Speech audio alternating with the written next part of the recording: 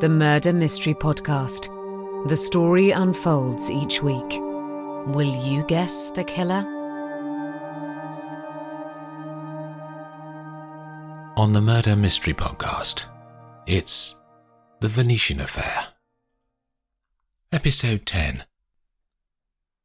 The family is buzzing over breakfast, with theories about how Nick's body came to be in the villa. As Olivia finishes her coffee, Paddy's head appears around the corner of the doorframe. "Could I have a word with you?" he says to her, and she follows him to his study, where he hands her the letter from David Goodman. As she reads, he nervously paces behind his desk. "Views?" he says curtly. "There's no evidence for this," she says. "It appears to be a revenge action connected to his long-running dispute with you over the share allocation 20 years ago." "Agreed." "Can I ask you?"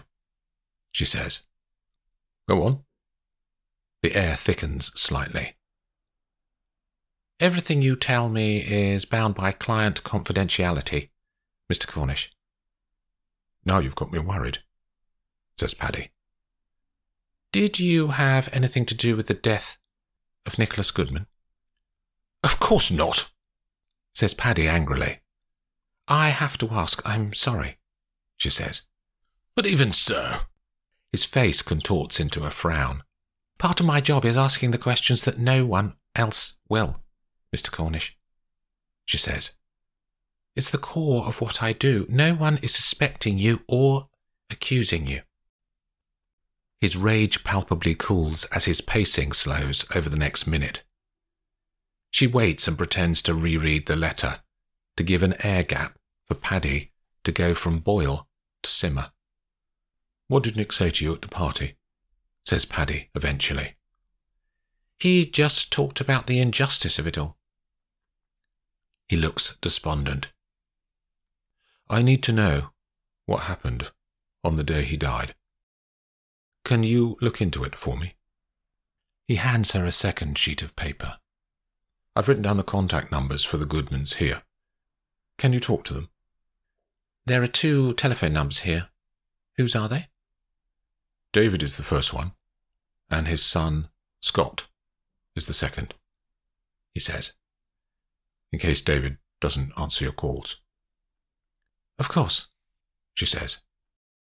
"I can try and trace Nick's movements from the time of the party until his body was found here. That's just over 24 hours. "That would be a help. And..." Paddy begins to say, but is interrupted by Maria rushing into the study. "Signore, the police, the carabinieri, they are at the front door." "Police?" repeats Paddy. "Si, signore." "What do they want?" "They want to talk to her." "The police want to talk to you," says Paddy, looking at Olivia. "Show them in, Maria." But before Maria can collect the police, they arrive in the study. One can speak English. "Signora Cornish, this woman is your lawyer, Miss Street?" "She is." "We need to ask her some questions," he says. "About what?" "About the death of Nicholas Goodman. You will come with us, please." He raises his arm to indicate that she should move. They march Olivia along the corridor, one in front and one behind her, then out to the quayside, where a police boat is moored next to the water bus stop. They all get in, and one of the men drives the boat too fast along the Canal Grande and out into the open water beyond. He pulls it round and brings it into a mooring at San Zaccaria. With the 2 policemen keeping her close, the group walks rapidly across the white pavement from the water and dives into a narrow passageway that leads to the local police headquarters. Olivia is left in a room on the first floor that overlooks the alleyway they've just walked up. Another officer brings her an espresso. Then nothing happens for what seems like hours. Eventually, a more senior policeman enters the room. "Signorina, I apologize for the wait." She says nothing. He has a thin folder of papers in his hand, which he opens. I am Ispettore Julius Bonato. This interview is about the death of Signore Goodman at the Palazzo Mandola. He looks up at her, then continues.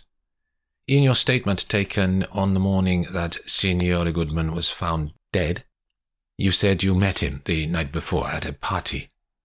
Yes, she says. Tell me what happened there. I went to get my coat as it was getting cold, she begins. Mr. Goodman followed me inside and started talking to me. As part of that conversation, he discovered, or already knew, that I worked for Paddy Cornish. He then asked me to appeal to Mr. Cornish on his father's behalf about some shares from the Venetian company.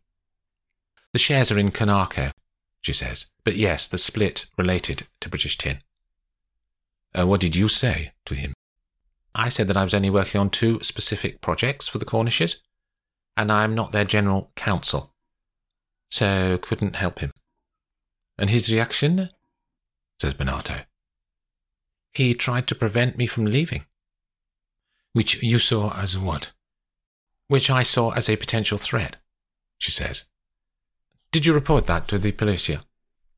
I didn't, she says. He stops writing and looks directly at her. Would that not have been the right thing to do? I asked him to stop, she says. Which he did. It didn't constitute a violent act in my view. Are you familiar with Italian law, signorina? I didn't feel in danger, Ispettore. She holds his gaze. Then he writes on the paper in front of him. Over the next hour, Bonato asks Olivia questions about her relationship with Paddy, what dealings she has had with the family, when she arrived in Venice, and details of the legal work she is doing while she's in the city. He finally stops. That is all, signorina, he says. You have been very helpful. Can I ask you a question, Ispettore? He shuts the folder and holds both palms up, telling her to go ahead. He didn't die in the palazzo, did he? We don't think so, says Bonato. No forensic pool around him, she says. Do you know the cause of death? I can't tell you that. If I can guess it, can you tell me? That's not how it morphine overdose, she says. Her eyes locked onto his. The Ispettore is silent at first, mulling over what to say. You are guessing this because... signs of vomit around the mouth and blue fingertips, she says.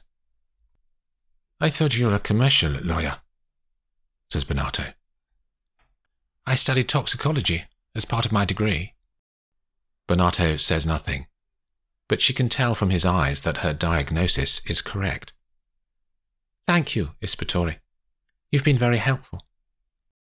Olivia returns to the offices of Cornish Enterprises and calls Jess to get the contact details for Caroline Riley, the woman who ran the party where Olivia had met Nick.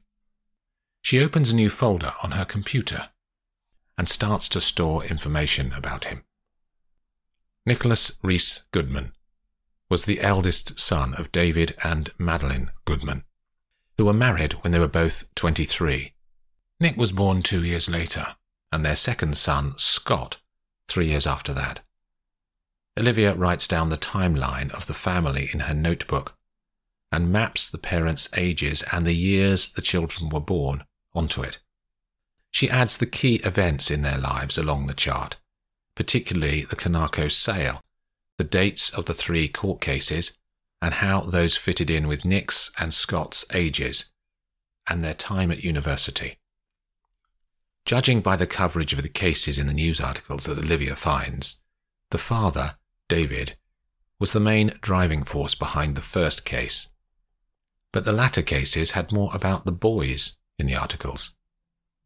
They would have been teenagers or in education when David first sued, but they were in their 20s for the following court battles. The boys would have seen their father lose out in the sale, and they seem to have taken on the fight as their own as they became adults.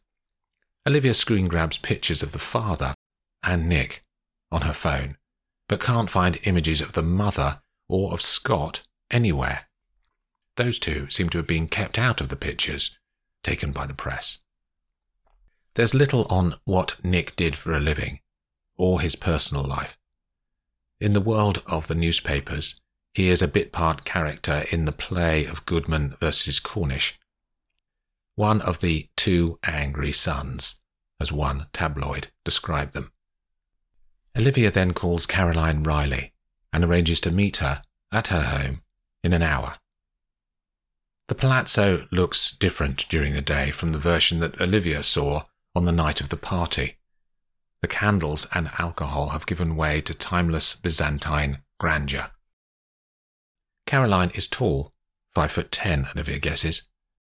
Her height gives her an air of lounging instead of sitting, and her walk seems to be in slow motion, as her legs don't need to work so hard. They go up to the first floor and sit in what would have been called a salon for most of the history of this building. Caroline pours tea for them into elegant Victorian porcelain. "Nicholas Goodman," begins Olivia, handing Caroline her phone with a picture of Nick on the screen. The woman inspects it closely. "Did you invite him to the party?" Caroline takes her time to reply, while she concentrates on the photograph. "No," she says finally. "But he was there." "Yes, he was there." "Did he gate crash?" says Olivia. "I think he arrived as someone's +1. "Do you know whose?" "Let me think," says Caroline. "The first time I saw him on the night, he was already inside. I didn't see him arrive. I wasn't surprised to see someone I didn't know. That's the point of a party after all." She pauses, remembering the evening. Memories like snippets of video roll up into her conscious mind. "Take your time," says Olivia. "Think of all the moments you saw him that night. By the bar, talking to Freddie, looking out over the water with Leo and Tabs, talking to Jess, but not you, on the sofas, laughing with Lynn. That's it, I think." She clicks her mind back into the present. "And did you talk to him?" says Olivia. "Yes, twice. He was charming." "What did you talk about?" "He was in Venice for the Biennale opening," says Caroline. "He said his mother had worked in the arts and it had always been part of his family life. He was only here for 2 weeks as he had to get back to London." "Where is he staying?" says Olivia. San Marco somewhere." She pauses. "I know, that one with the best view over the lagoon, you know. What's it called? Hotel Locanda Vivaldi. You know it?" Olivia nods. "What time did he leave?" she says. "He was one of the last to go, so 2 maybe," says Caroline. "He left with Gail, I notice." "Gail?" "Gail Calder, you know, the biscuit family," says Caroline. "Did they arrive together?" says Olivia. "Maybe he was her +1. "Does Gail live in Venice?" says Olivia. "No, down for the opening, like Jess. She knows nothing about art, but her family have a few old masters on the walls, I'm sure. They've got a palazzo on the Canal Grande." Olivia learns nothing more from Caroline as they talk on for another half hour, but she does get Gail Calder's number. Back out in the alleyways of the Cannaregio district, she finds a cafe and scribbles down her thoughts into some sort of order to help her brain start to decipher Nick's timeline from the party to his death. It's an evening when Ted isn't in Nicole's flat. She makes herself some food, then watches a video online. The streaming site is just taking her into the next episode when her phone buzzes a message. It's from Isabel, who sounds as though she is distraught and asking if they can meet up. Nicole doesn't hesitate in replying yes, changes her clothes, and heads out into the May evening. The bar Caravalino is in the gaggle of streets in the southwest of Venice that stretch from St. Mark's Square to the Ponte dell'Accademia.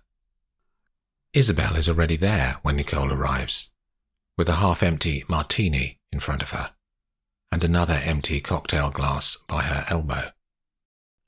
Nicole orders red wine and crostini to help soak up some of Isabel's alcohol. Isabel talks about her life and how unhappy she is.